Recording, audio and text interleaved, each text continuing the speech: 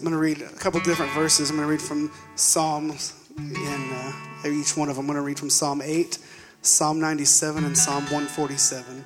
Psalm 8 is going to be verse 1. It's, O Lord, our God, how majestic is your name in all the earth. You have set your glory above the heavens. And Psalm 97:9 says, for you, O Lord, are the most high over all the earth. You are exalted far above all gods. And then Psalm 147, verses 2 through 5. It says, the Lord builds up Jerusalem. He gathers the outcasts of Israel. He heals the brokenhearted and binds up their wounds. He determines the number of the stars. He gives to all of them their names. Great is our Lord and abundant in power. His understanding is beyond measure. And this God that we worship, that we serve, came to die for us.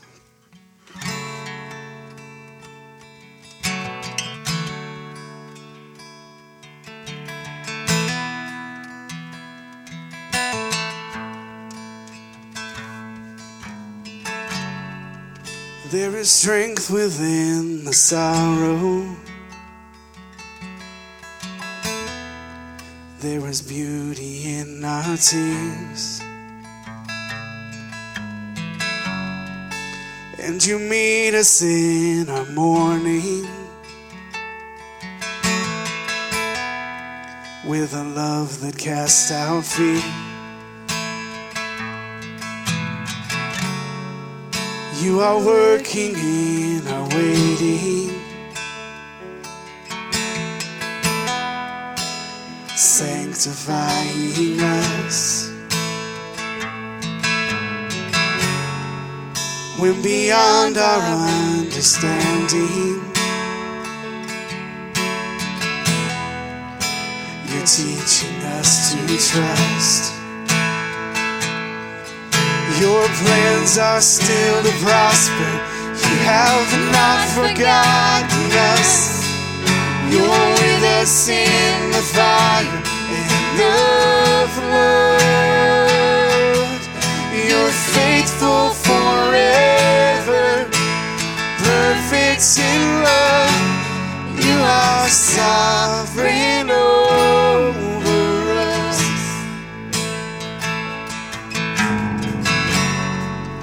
You are wisdom unimagined. Who could understand your ways?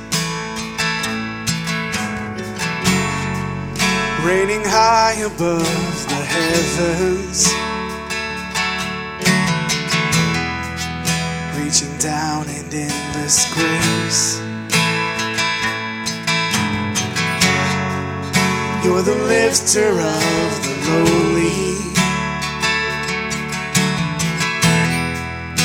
compassionate and kind. You surround and you uphold me,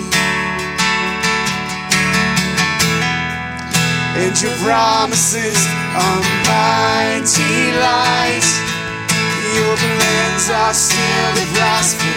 You have not forgotten us. You're with us in the fire and the flood.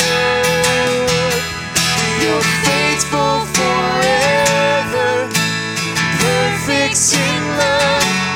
You are sovereign over us.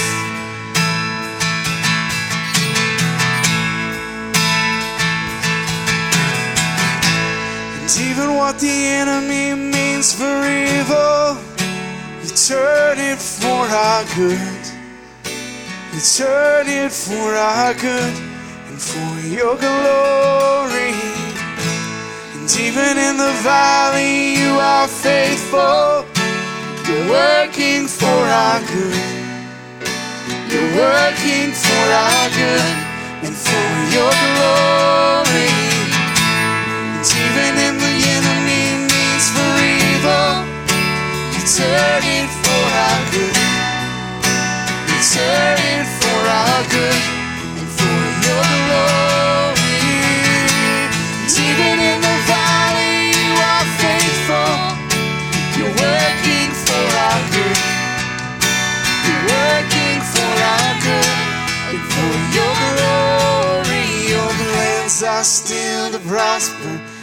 have not forgotten us. You're with us in the fire and the flood. You're faithful forever, perfect in love. You are sovereign over us. You are faithful forever, perfect in love. You are sovereign over us. Let's sing that chorus one more time. Your plans are still to prosper. You have not forgotten us. You're with us in the fire and the flood. You're faithful forever, perfect in love. You are sovereign over us. Amen. You can be seated. As I lead us in prayer this morning, I want us to remember that when we pray together on Sunday mornings, we have a host of needs we want to bring before the Lord and pray for people who've had surgeries and people in the hospital, of course. And we always want to be kingdom-minded in our prayers as well, because our desire is that everyone hear the gospel. We want everybody to hear the good news of Jesus Christ. We want everybody in this community to have multiple opportunities, every man, woman, boy, and girl, to hear the gospel of Jesus Christ that alone can save. And so as we're praying this morning about physical needs, let us not forget to pray about spiritual needs as well, and pray for the lost to be saved, and even that we might be the means through which God might work to bring them into the kingdom. After I pray, we'll have the morning offering. The ushers will come, and the children will be dismissed for children's church. But let's go to the Lord together in prayer. Father, we come before you this morning, and we praise you, and we thank you that you are sovereign over us. Father, that Jesus Christ, your Son, has come into this world and didn't just lay in a manger, but lived a sinless life and went to the cross and paid the penalty for our sins, and he rose again, and he's coming again. So, Father, in this we rejoice. This is a fixed truth, Lord, that Jesus Christ is Lord and reigns as King and is coming again. Father, right now we look and we see people in our church family that are hurting, some with illness, recovering from surgeries, some going through some marital difficulties and relationship issues and problems at work, some looking for work. There's many needs represented, God, and we've asked, God, that you would help us and meet those needs and help us to know that in the midst of it, you're working for your glory and for our good. You're with us in the fire and in the flood. And Father, our hearts and our minds turn to those who don't know Jesus. We pray right now, Father, that everybody would hear the gospel. We pray for them not only to hear it, but be saved. We pray for our own community here, that you would help us to be ready to share the reason for the hope that's in us. And as people are thinking more about Christmas right now, and perhaps there might be a little bit more receptivity to hearing us talk about Christ. So help us to be looking for those opportunities and ready to pounce upon those opportunities as well. We pray for people outside our community. Pray for people in other nations where the gospel has not even been preached, where it's not been heard. Lord, we pray that you'll give opportunity there. We pray for you to empower our missionaries like Crystal and Brandon and others serving in other places in the world, that you would encourage and strengthen them to proclaim the gospel. Lord, we thank you for the freedom that we have to proclaim the good news of Jesus and to worship freely. We know that many years ago, Lord, now, it was when our nation was attacked at Pearl Harbor, Father, and many gave their lives, Lord, and we thank you for how you continue to give us a freedom here, Lord, through our military, through our soldiers, Lord, just through your sovereignty, that we can worship freely. God, we pray that you'll help us to not take that for granted, Lord, but also to use this freedom to spread the gospel while we can. Lord, be with us now as we worship together and continue to bless us, Lord, with your presence. I pray that you would bless the taking up the offering this morning, the collecting of it, Lord, the giving of it. May it be used to further your kingdom. We ask it in Jesus' name. Amen. Well, thank you, Nev, for using your talents to serve the Lord this morning. We appreciate that. What are you wrapped up in this Christmas season? Literally wrapped up in. Excitement of what you're going to have? Some of us might be. For some of us, we're wrapped up in sadness of what we don't have or what we used to have. And then for a lot of folks, you may be wrapped up in the stress of what you need to be doing right now. And what I want to remind us of this morning is it's critical for us, whether it's Christmas season or any season really, if we're going to have persevering joy, no matter what season of life, that we need to be wrapped up in the blessings that God's given us in Jesus Christ, the blessings that we do have, the spiritual blessings that we do have. And the Bible tells us that Jesus brings with him every spiritual blessing. So I want you to take your Bible this morning and turn with me to Ephesians chapter 1.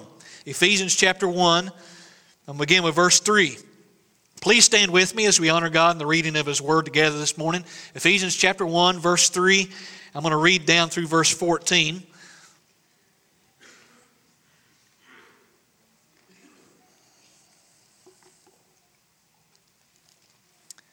Ephesians chapter 1, verse 3. If you don't have a Bible, there should be one underneath the chair you're sitting in or close to you. And verse 3 says this, Blessed be the God and Father of our Lord Jesus Christ, who has blessed us in Christ with every spiritual blessing in the heavenly places, even as He chose us in Him before the foundation of the world, that we should be holy and blameless before Him. In love He predestined us for adoption as sons through Jesus Christ, according to the purpose of His will, to the praise of His glorious grace, with which He has blessed us in the Beloved. In Him we have redemption through His blood, the forgiveness of our trespasses according to the riches of His grace.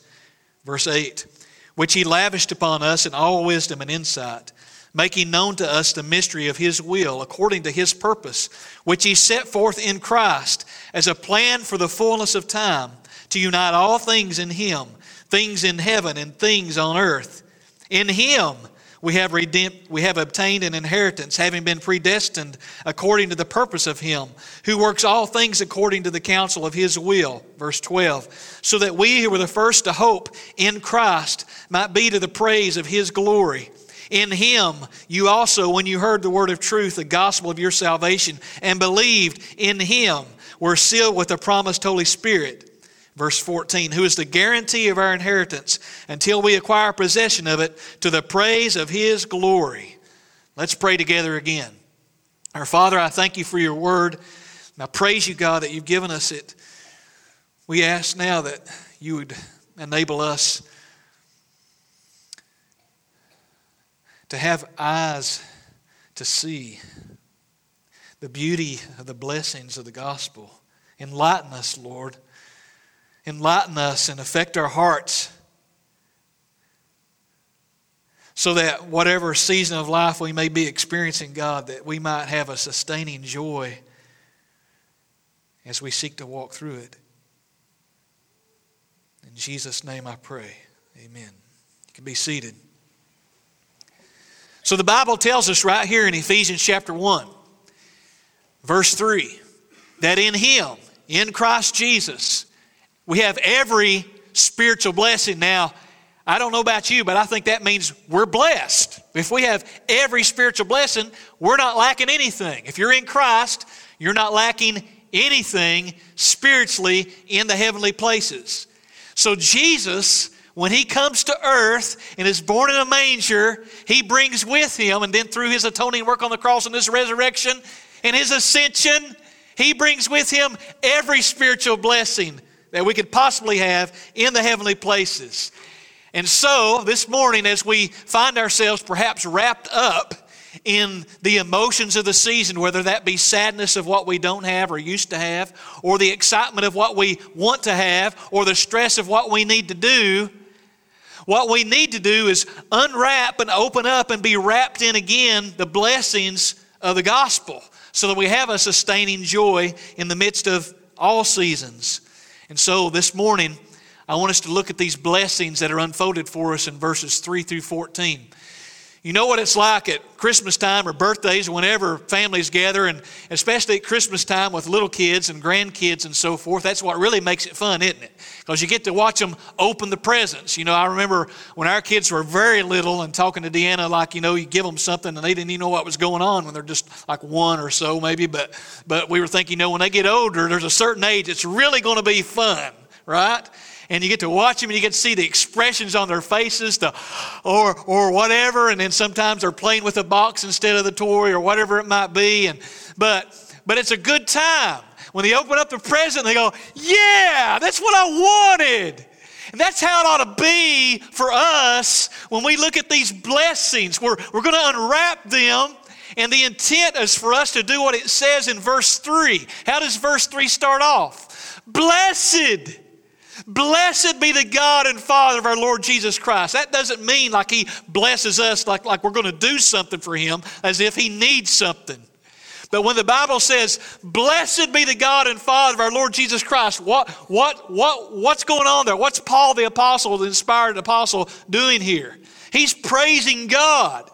And that's supposed to be the intent for us. He's leading the congregation at Ephesus to unwrap the spiritual blessings. He's leading them in worship by the power of the Holy Spirit to say, look at this. Praise God, this is what I need. I don't have this and I don't have this, but look at what I have in Christ Jesus in the heavenly places.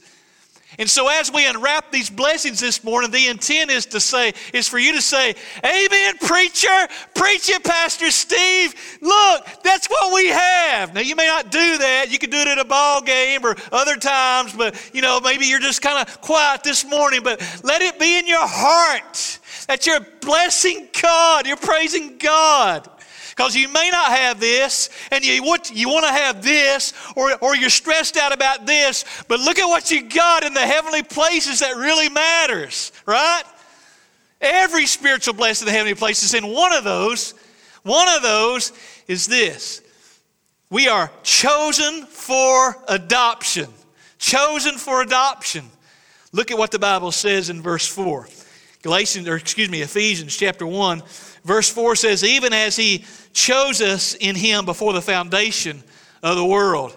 This is an election year right now, and unfortunately, and as we consider candidates, their political platforms, their past history or whatever it might be, and their qualifications, then you consider how you might cast your vote. When it comes to the election that takes place before the foundation of the world, because that word chose comes from a Greek word that means election, sometimes translated election. There's an election that took place before the world was ever created. And it's not as if all the angels got to cast a vote, but there was one person that cast his vote, so to speak. One person that picked whom He wanted to be His children, and that was God. God chose, God elected, He predestined, as it says in the next verse. And He didn't do that based on looking at our qualifications. He didn't do that looking and saying, that person is holy and blameless, so I'm going to choose him. I'm going to elect him. I'm going to predestine that person's saved. That's not what He did. Because why? Because none of us are holy and blameless, right? Notice what it says in the Bible here in verse 4. Even as He chose Him before the foundation of the world, that, you see the middle part of verse 4? Look at the middle of verse 4. That we should be holy and blameless. So we were not holy, we were not blameless, but God chose us anyway. He picked us anyway. He elected us. He predestined us. He called us to Himself. He cast His vote in eternity past before He ever created the world that we would be His children. If you're saved, that you would be His child. He did that. And we're supposed to see that, and we're supposed to say, bless God. Praise God. He has chosen me for adoption. He's chosen me for His Son. Praise God. So we see that God alone does this. God alone has made this choice. God alone is elected, and His decision is unconditional. It's not based on the condition of us having been holy enough or good enough or this enough, but He simply did it anyway. Praise God, because otherwise we're all sinners and none of us would ever qualify. None of us would meet the standard. Romans chapter 9, verse 10 through 12 elaborates upon this fact. And I'll turn over and read it if I can find it. Romans chapter 9, verse 10 through 12 says this, "And not only so, but when Rebekah had conceived children by one man, one her forefather Isaac, though they were not yet born, and had done nothing either good or bad, in order that God's purpose of election might continue, not because of works, but because of Him who calls, she was told, the older will serve the younger. As it is written, Jacob I loved, but Esau I hated." So before they were ever born, before they'd done anything good or bad, God said, I want Jacob. Don't want Esau, want Jacob. That's what I'm going to do. Not based on how good they're going to be or how bad they are, but that's what I'm going to do. That's what I'm going to do my will through. And that's what God has done for us. So our salvation is not contingent upon us. It's contingent upon God's choice of us. Amen? So there's great assurance in that, if you really understand it. But who's going to understand it? Who can understand the mind of God? Who can reconcile God's sovereignty and human responsibility? I sure can't. But I can submit myself to Scripture and say, bless God. He chose His people. He chose me for, what's it say in verse 5? He chose us for adoption. He predestined us for adoption as sons through Jesus Christ. We were not holy and blameless, yet God chose us that we should be holy and blameless. But on what basis did He do this? Well, not because we were holy and blameless. But I want you to think about this for a moment. When Dan and I got married and we were living in a little tiny 2-bedroom home in southern Indiana, we were hoping to start a family pretty quick. And one day I come home and she came and she showed me this pregnancy test, a positive pregnancy test. And I took that thing and went on the back porch and stood looking at that pregnancy test, and I said, "Woo!" And it was a pregnancy test. It wasn't a baby or anything like that. And I didn't know if it was going to be a boy or a girl, whether it's going to be good or bad or whatever, and how it was going to turn out. I didn't know what teenagehood was going to be like or anything like that. I loved this baby, which was a pregnancy test, but I loved this baby that was coming, right? That's how we are before little baby Jack was ever born. Y'all were loving him. You're looking forward to that. But you know how it is before your children are born, you're longing for that day to come when they'll be born and be in your grasp. Amanda and Bo are excited and looking for that day of grasping this little one that they anticipate, right? They love. And look at what Scripture says. What basis? The end of verse 4 says, in love. Why did God make us His children? Not because of anything in us, simply because He loved us. And maybe you need to be reminded this morning, child of God, who's messed up yesterday, who's not focused on Jesus like you need to be right now. Maybe you need to be reminded, guess what? He loves you. Still does. He did before you were ever even thought of what my dad used to say. We loved you, son, before you ever even thought of. We were loved before we were ever created. Before He ever created this world, He loved you. On what basis is God's predestined choice? It's in His love. But you know, this analogy of loving one of our unborn biological children is insufficient. It's an insufficient analogy because we are not all God's children. In fact, if you look in your Bible in Ephesians chapter 2, verse 3, look with me what it says. among whom we all once lived in the passions of our flesh, carrying out the desires of the body and the mind. And we were by nature children of wrath. We're children of wrath. You know what wrath is? Yeah. Anger. By nature, we're not children of God. Yes, created in His image, but by nature, our spiritual relationship with God is one of, we're children of wrath. We're not His children.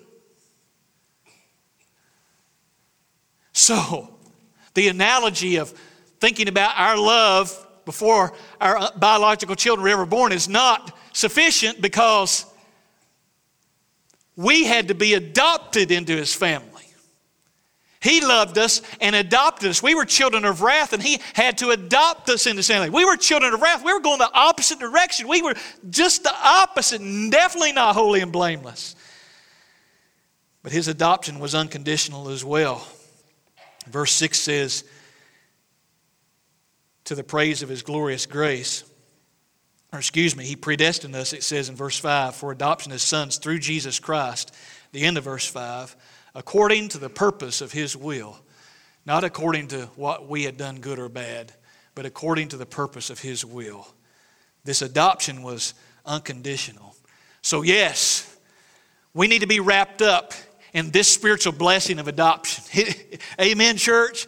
Shouldn't we be wrapped up in the fact that, look, I don't know how this situation is going to turn out, or what that's going to be, or whatever, and that's causing me stress, or this is causing me anxiety or loneliness or whatever it might be. But I do know this: I'm a child of the living God. I've been adopted, and that's a blessing that we should be wrapped up in. But how we're adopted and why we're adopted is also a spiritual blessing in the heavenly places in Christ Jesus. That's part of the point here. Not just adoption, but that we're chosen for adoption. We didn't earn our adoption. God didn't go to the spiritual orphanage and say, well, I'm really impressed with Ryan Horrell, and I think I'll just choose him to be my son. No, He looked out to the spiritual orphanage of the world, and He loved His people. He called His people, and He chose them and saved them. The how and why of adoption is a spiritual blessing. Now, Deanna gets tickled at me because I get caught up in trying to pick out Christmas gifts for the kids and family and stuff, and because I want to pick out something they like and all that, and spend too much time on Amazon.com trying to find them presents and things like that. But the Bible says, if earthly fathers know how to give good gifts to their children, don't we know that our Heavenly Father knows how to give good gifts to His? A lot better gifts. One of the things He's given us is a golden chain. Some of you want jewelry for Christmas. Maybe you're not going to get it. Maybe that's what you used to get from somebody you loved, and you know you're not going to get it. But you know what? God's given us a golden chain in Romans chapter 8. A golden chain in Romans chapter 8. And notice what it says in verse 30.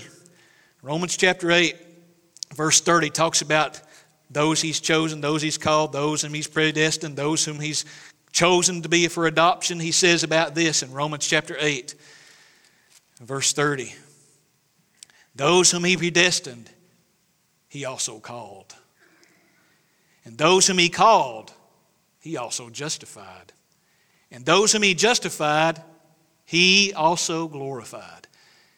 A lot of theologians have called that the golden chain of redemption, golden chain of salvation. In other words, it's an unbroken thing. I mean, if He predestined us, if He elected us, He chose us, then He's calling us. And if He called us, we will be justified. If we will be justified, we've been glorified. It's like a done deal. It's like past tense right there. It's going to happen. We are saved. Amen? That's His gift to us. That's the reason verse 3 starts off, blessed be the God and Father of our Lord Jesus Christ, who has what? Blessed us. He's blessed us. He's given the golden chain of the gospel to us. He's adopted us. He's made us His children. And so we need to be wrapped up in this. There's security in that. I'm not earning this. I'm not trying to be good enough for this. This is something that He did And it blows my mind. I don't understand it all, but He did it before the foundation of the world. He made me His child. And in time, He caused me to be born again by His grace. So, one gospel blessing to be wrapped up in is just to be reminded, folks, that He truly loves His children. We've been chosen for adoption. Secondly, we've been redeemed and forgiven. How could God justly adopt children of wrath? Remember, we're children of wrath by nature. We're not holy and blameless, remember? So how can He make people that are not holy and blameless, that are children of wrath, how can He justly make them His own children and treat Him just like He treats Jesus? See them just like He sees Jesus. Love them just like He loves His own Son, Jesus. Well, verse 7 tells us, and it tells us that we're in debt to God. We need redemption, right?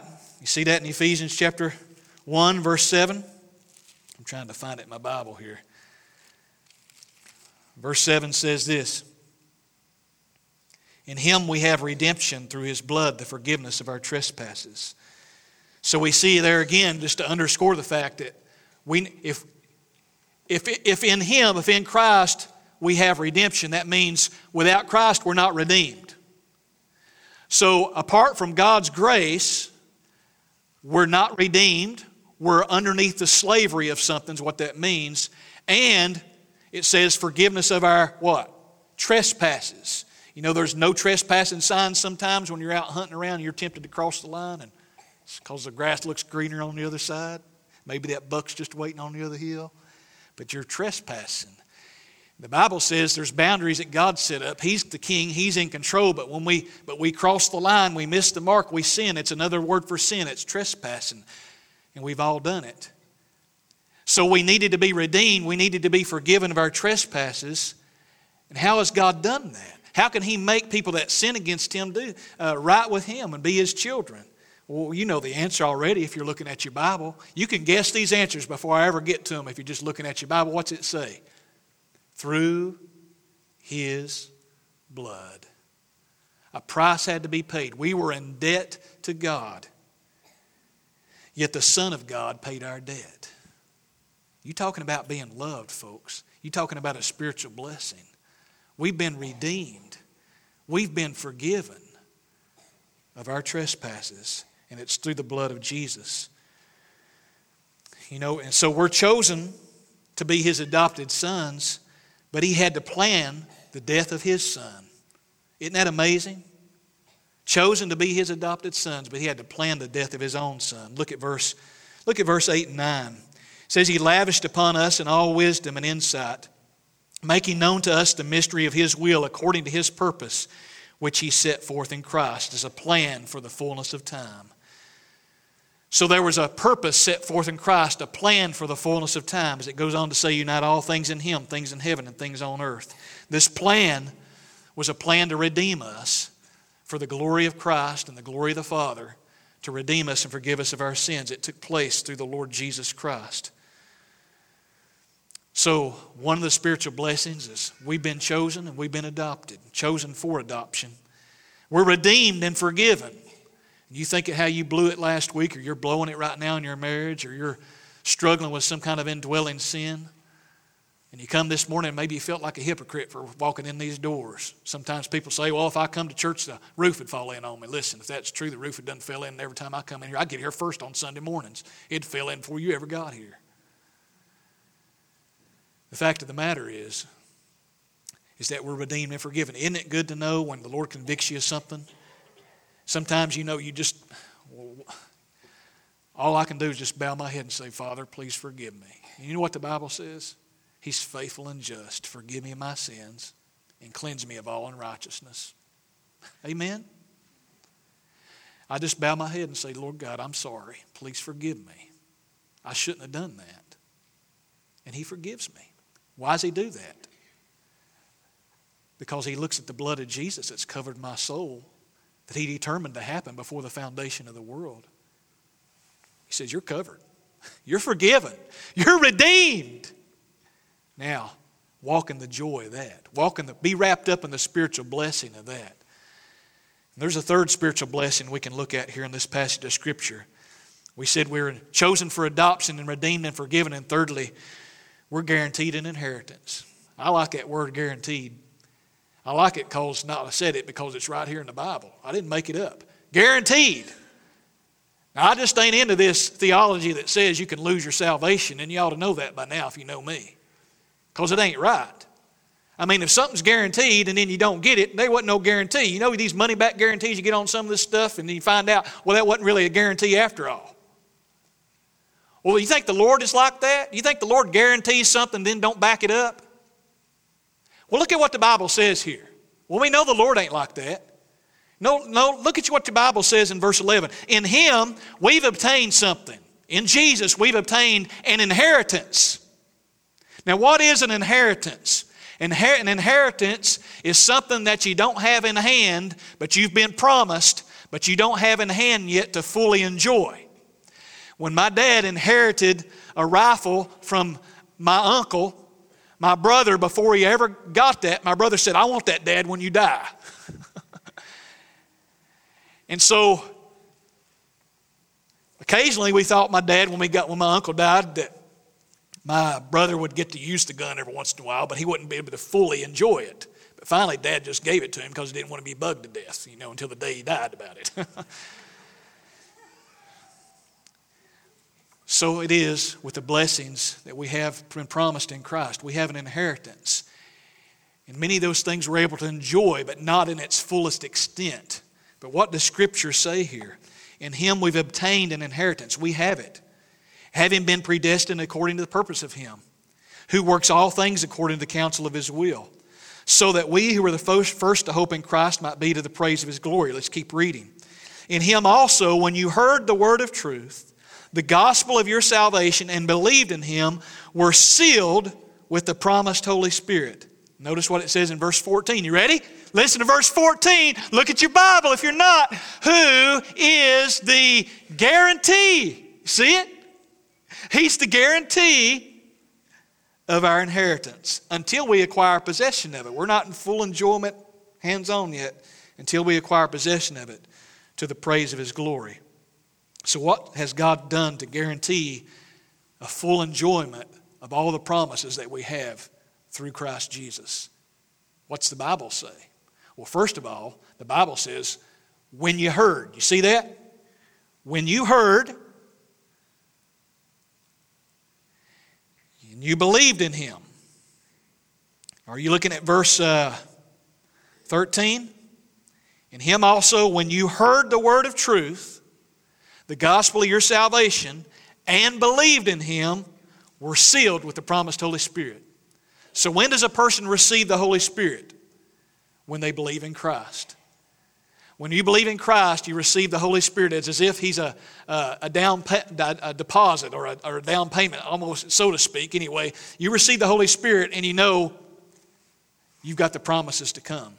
You're not waiting for the Holy Spirit subsequent to salvation. That happens the moment you believe in the Lord Jesus Christ. You're sealed with the Holy Spirit. In fact, Ephesians chapter 4, I believe it's verse 30, says, do not grieve the Holy Spirit of God, by whom you were sealed temporarily. Does it say that? No.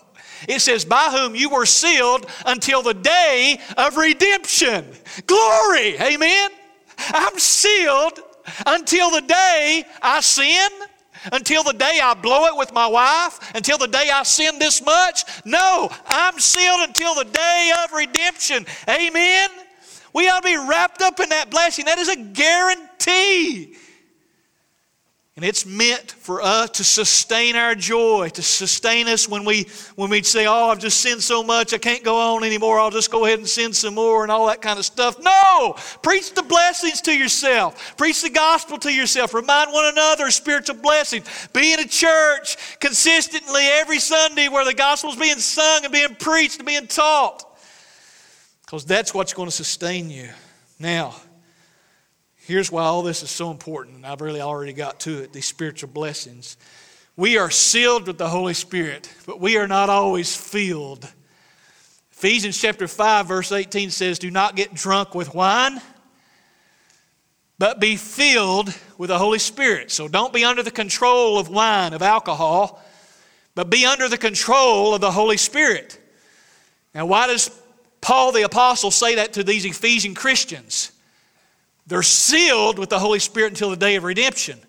But he says, be filled. Why? Because they're not always filled with the Holy Spirit. We're not always filled with the Holy Spirit. We're not always under the control of the Holy Spirit like we ought to be. We sin. That's why, beginning with Ephesians chapter 4, verse 1, several times the Apostle Paul uses the word walk. In fact, the first verse of chapter 4 says, walk in a manner worthy of the gospel to which you've been called, worthy of the calling to which you've been called. Walk, walk, walk. It's all through those verses, chapter 4 through chapter 5. Verse 10, chapter 6, verse 10. All about our walk. We're supposed to have a spirit-filled walk. And it looks like this. It means walking in love toward one another, forgiving one another, right? Is that easy? Why, shoot, no, it ain't easy. Is it easy loving each other? Is it easy putting up with each other? Is it easy bearing with one another? He talks about all that into chapter 4. And then he says, walk as light in the world in chapter 5. We're supposed to shine as light in the world. We're supposed to look different than the world. And sometimes we don't because we're not under the control of the Holy Spirit. And to top it all off, when you come to Ephesians chapter 6, beginning with verse 10, 11, somewhere and following, we find out we're not only supposed to be walking a spiritual walk, but we're engaged in a spiritual war. There's spiritual war. And one reason it's not easy to walk in the Spirit is because there's satanic forces that are battling against us. And so, knowing that, Paul writes the book of Ephesians under the inspiration of the Holy Spirit. I remember playing football when I was a preteen, and the first time getting knocked down and I hit the ground. It wasn't the first time I got knocked down. The first time I got knocked down like this, and I couldn't breathe, and I thought I was going to die. And I'd got the wind knocked out of me, and I'd never had the wind knocked out of me before. You ever had the wind plumb knocked out of you? You feel like you're going to die. Some guy came up and started pumping my legs. And I didn't, what is he doing? You know, I'm about to die here. Don't mess with my legs. Finally, I recovered all right. Sometimes you're going along in life and you just get these gut punches. And you just got the wind plumb knocked right out of you. Maybe it was a phone call about a granddaughter or a grandson, or it was somebody in the hospital, or a call at work saying, hey, we're going to have to lay you off for the next month, or bills coming in you weren't expecting, or finding out something's happening in a relationship you have, and you just get punched right in the gut and it's knocking the wind out of your sails, and the only thing that's going to sustain you is what we're talking about here. It's only this. The only thing fixed and guaranteed is what's right here in these verses. And so we build our life on anything else, it's like sinking sand. All other ground is sinking sand. So it's these spiritual blessings that we must be wrapped up in all the time to sustain us when we get the wind knocked right out of us. And we don't know what's going to happen. Maybe some of you are sucking for air this morning when you walked in this sanctuary. And God's being gracious enough to remind you of what He's done for us in Jesus, to fill you with His Spirit. So do you see Jesus laying in the manger? See Him in the manger lay? The Bible tells us in Ephesians 1 verse 3, blessed be the God and Father of our Lord Jesus Christ, who has blessed us in Christ. In that manger, that little baby, with Jesus, baby Jesus, comes every spiritual blessing. Everything you need to live a victorious Christian life, to be saved and to live a victorious Christian life and to sustain you in life comes in Jesus. We have every reason to praise Jesus. Not just Christmas season, but at all seasons. He is the old hymn says, He is the fount of every blessing. Amen.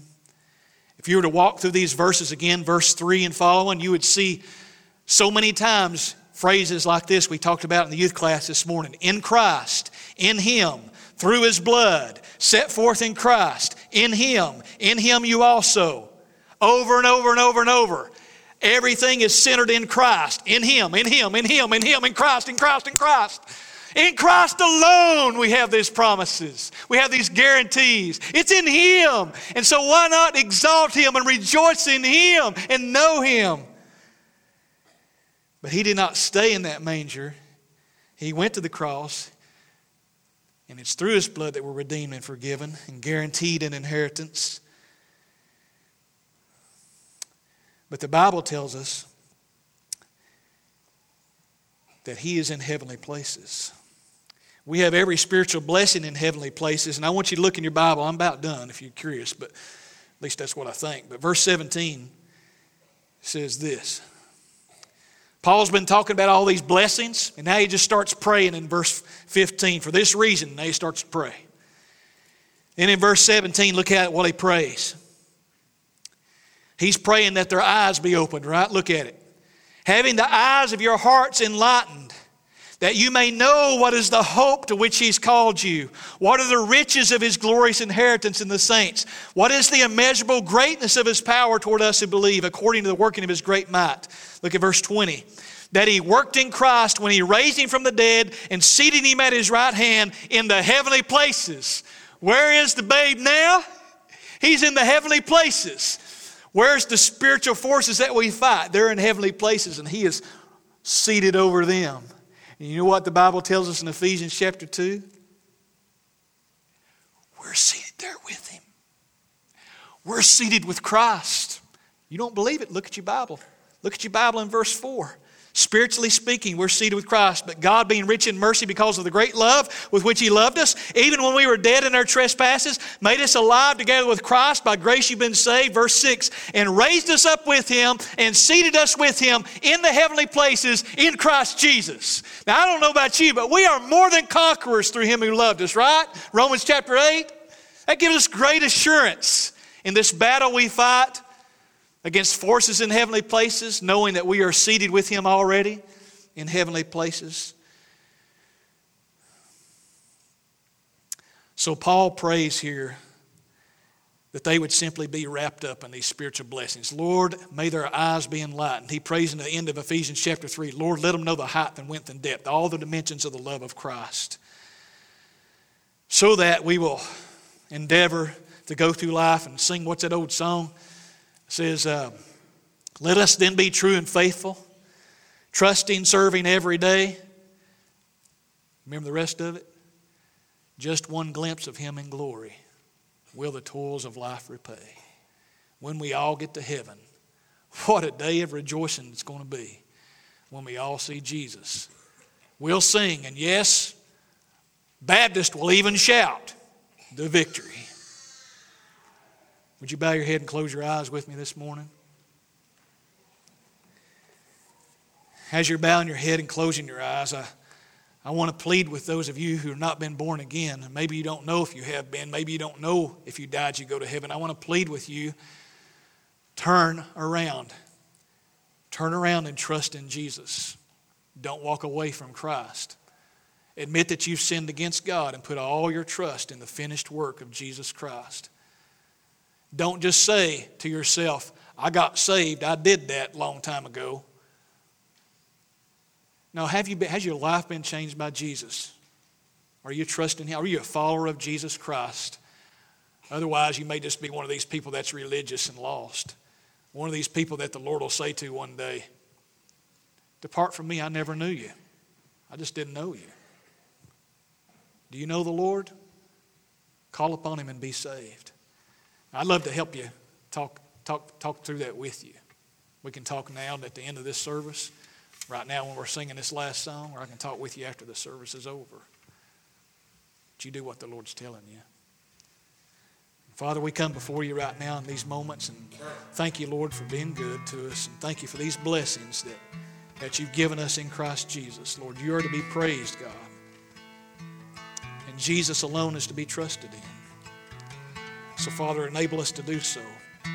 Sustain us, Lord, with the gospel, with good news in the midst of all kinds of bad news that we experience and hear all around us.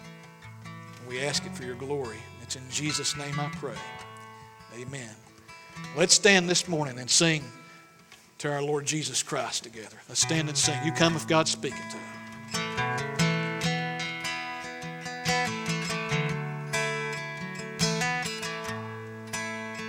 Come, thy fount of every blessing, tune my heart to sing thy grace. Streams of mercy never ceasing, call for songs of loudest praise. Teach me some melodious sonnet sung by flaming tongues above. Praise the mount I'm fixed upon it, mount of thy redeeming love.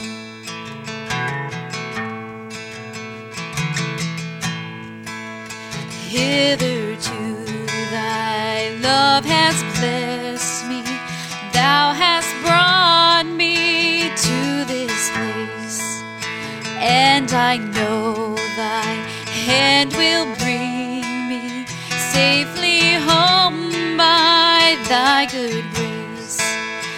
Jesus sought me when a stranger, wandering from the fold of God, he to rescue me from danger interposed his precious blood.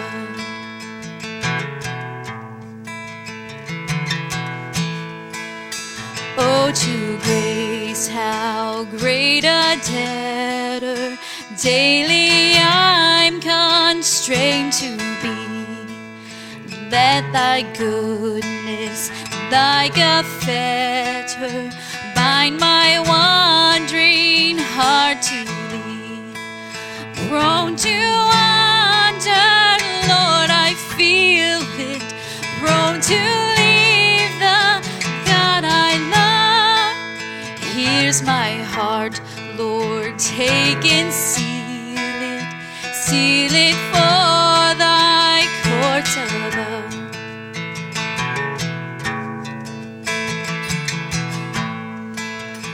On that day when, free from sinning, I shall see thy lovely face, full arrayed in blood-washed linen, how I sing thy sovereign grace.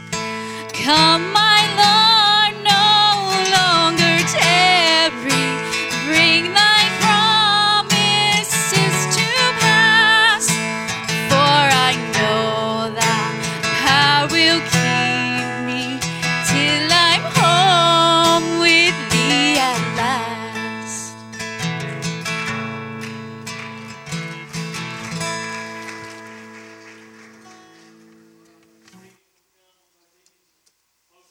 This morning, and as he comes and closes, I want to remind you tonight we'll be going through part of Ephesians chapter 6 tonight. You come back and worship with us at 6:30. Now the senior high youth, if I got it correct, are not meeting tonight. Junior high youth, you are meeting. Senior high youth, you're not. Bible drill still at 5 o'clock this evening. And so I'll be standing at the back doors. I'd love a chance to chat with you, talk with you, pray with you. So you get my attention on your way out this morning. But Brother David, would you close us? Let us pray. Dear Heavenly Father, I pray that you would be with us this day. Be with us as we leave this place. I pray that we would take your word, take it with us, and share it with those outside.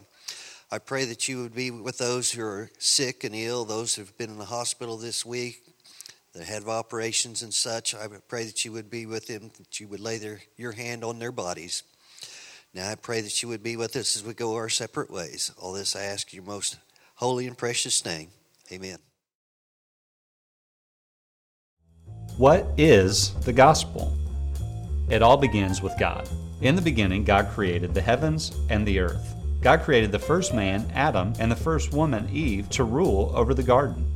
God told them they could eat from any tree that they wanted to in the garden except for the tree of the knowledge of good and evil. Everything was perfect in the garden. They had a perfect relationship with the land, a perfect relationship with each other, a perfect relationship with God, until they chose to rebel against God and eat from the tree of the knowledge of good and evil. And it brought about separation between them and God. Man has always tried to bridge the separation on his own terms and in his own strength.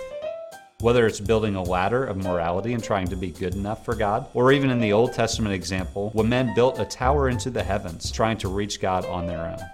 A more contemporary example comes from 1961, when the Russians were first successful in sending a man into outer space. Upon returning, the Russian cosmonaut remarked, "We have been to space, and we didn't find God or heaven there."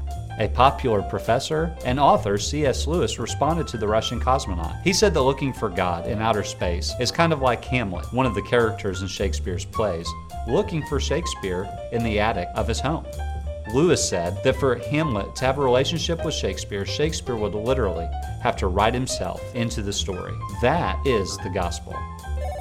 The Bible says, "For God so loved the world that he gave his one and only Son, that whoever believes in him shall not perish, but have eternal life." The gospel is the account of God writing himself into human history. Almost 2,000 years ago, the Bible says that Jesus, in fulfillment to Old Testament prophecies, was born of a virgin. Even as a child, he lived a perfect life. At the age of 30, he began his public ministry. He attracted followers. For 3 years, he taught, he healed, and he made bold claims, such as saying that he alone was the only way to God. The religious and political leaders did not like these teachings. They invoked a riot against Jesus. They brought about false accusations leading to a trial and to a sentencing of death by public crucifixion. The Bible says that while Jesus hung on the cross, that God placed all of the sin of all of mankind on Jesus. Jesus hung on the cross as our substitute. God made him, who knew no sin, to become sin for us, so that we might become the righteousness of God in him. They took Jesus down from the cross and they put him in a tomb. They rolled a large stone at the entrance of the tomb so no one could get in or out. There were Roman soldiers who were posted on guard to keep people from coming to take Jesus' body. But on the third day, according to Scripture, he rose again. After being seen by many eyewitnesses and giving instruction to his followers, he ascended back into the heaven, where he now sits at the right hand of God and serves as our advocate before the Father. So what does this have to do with you?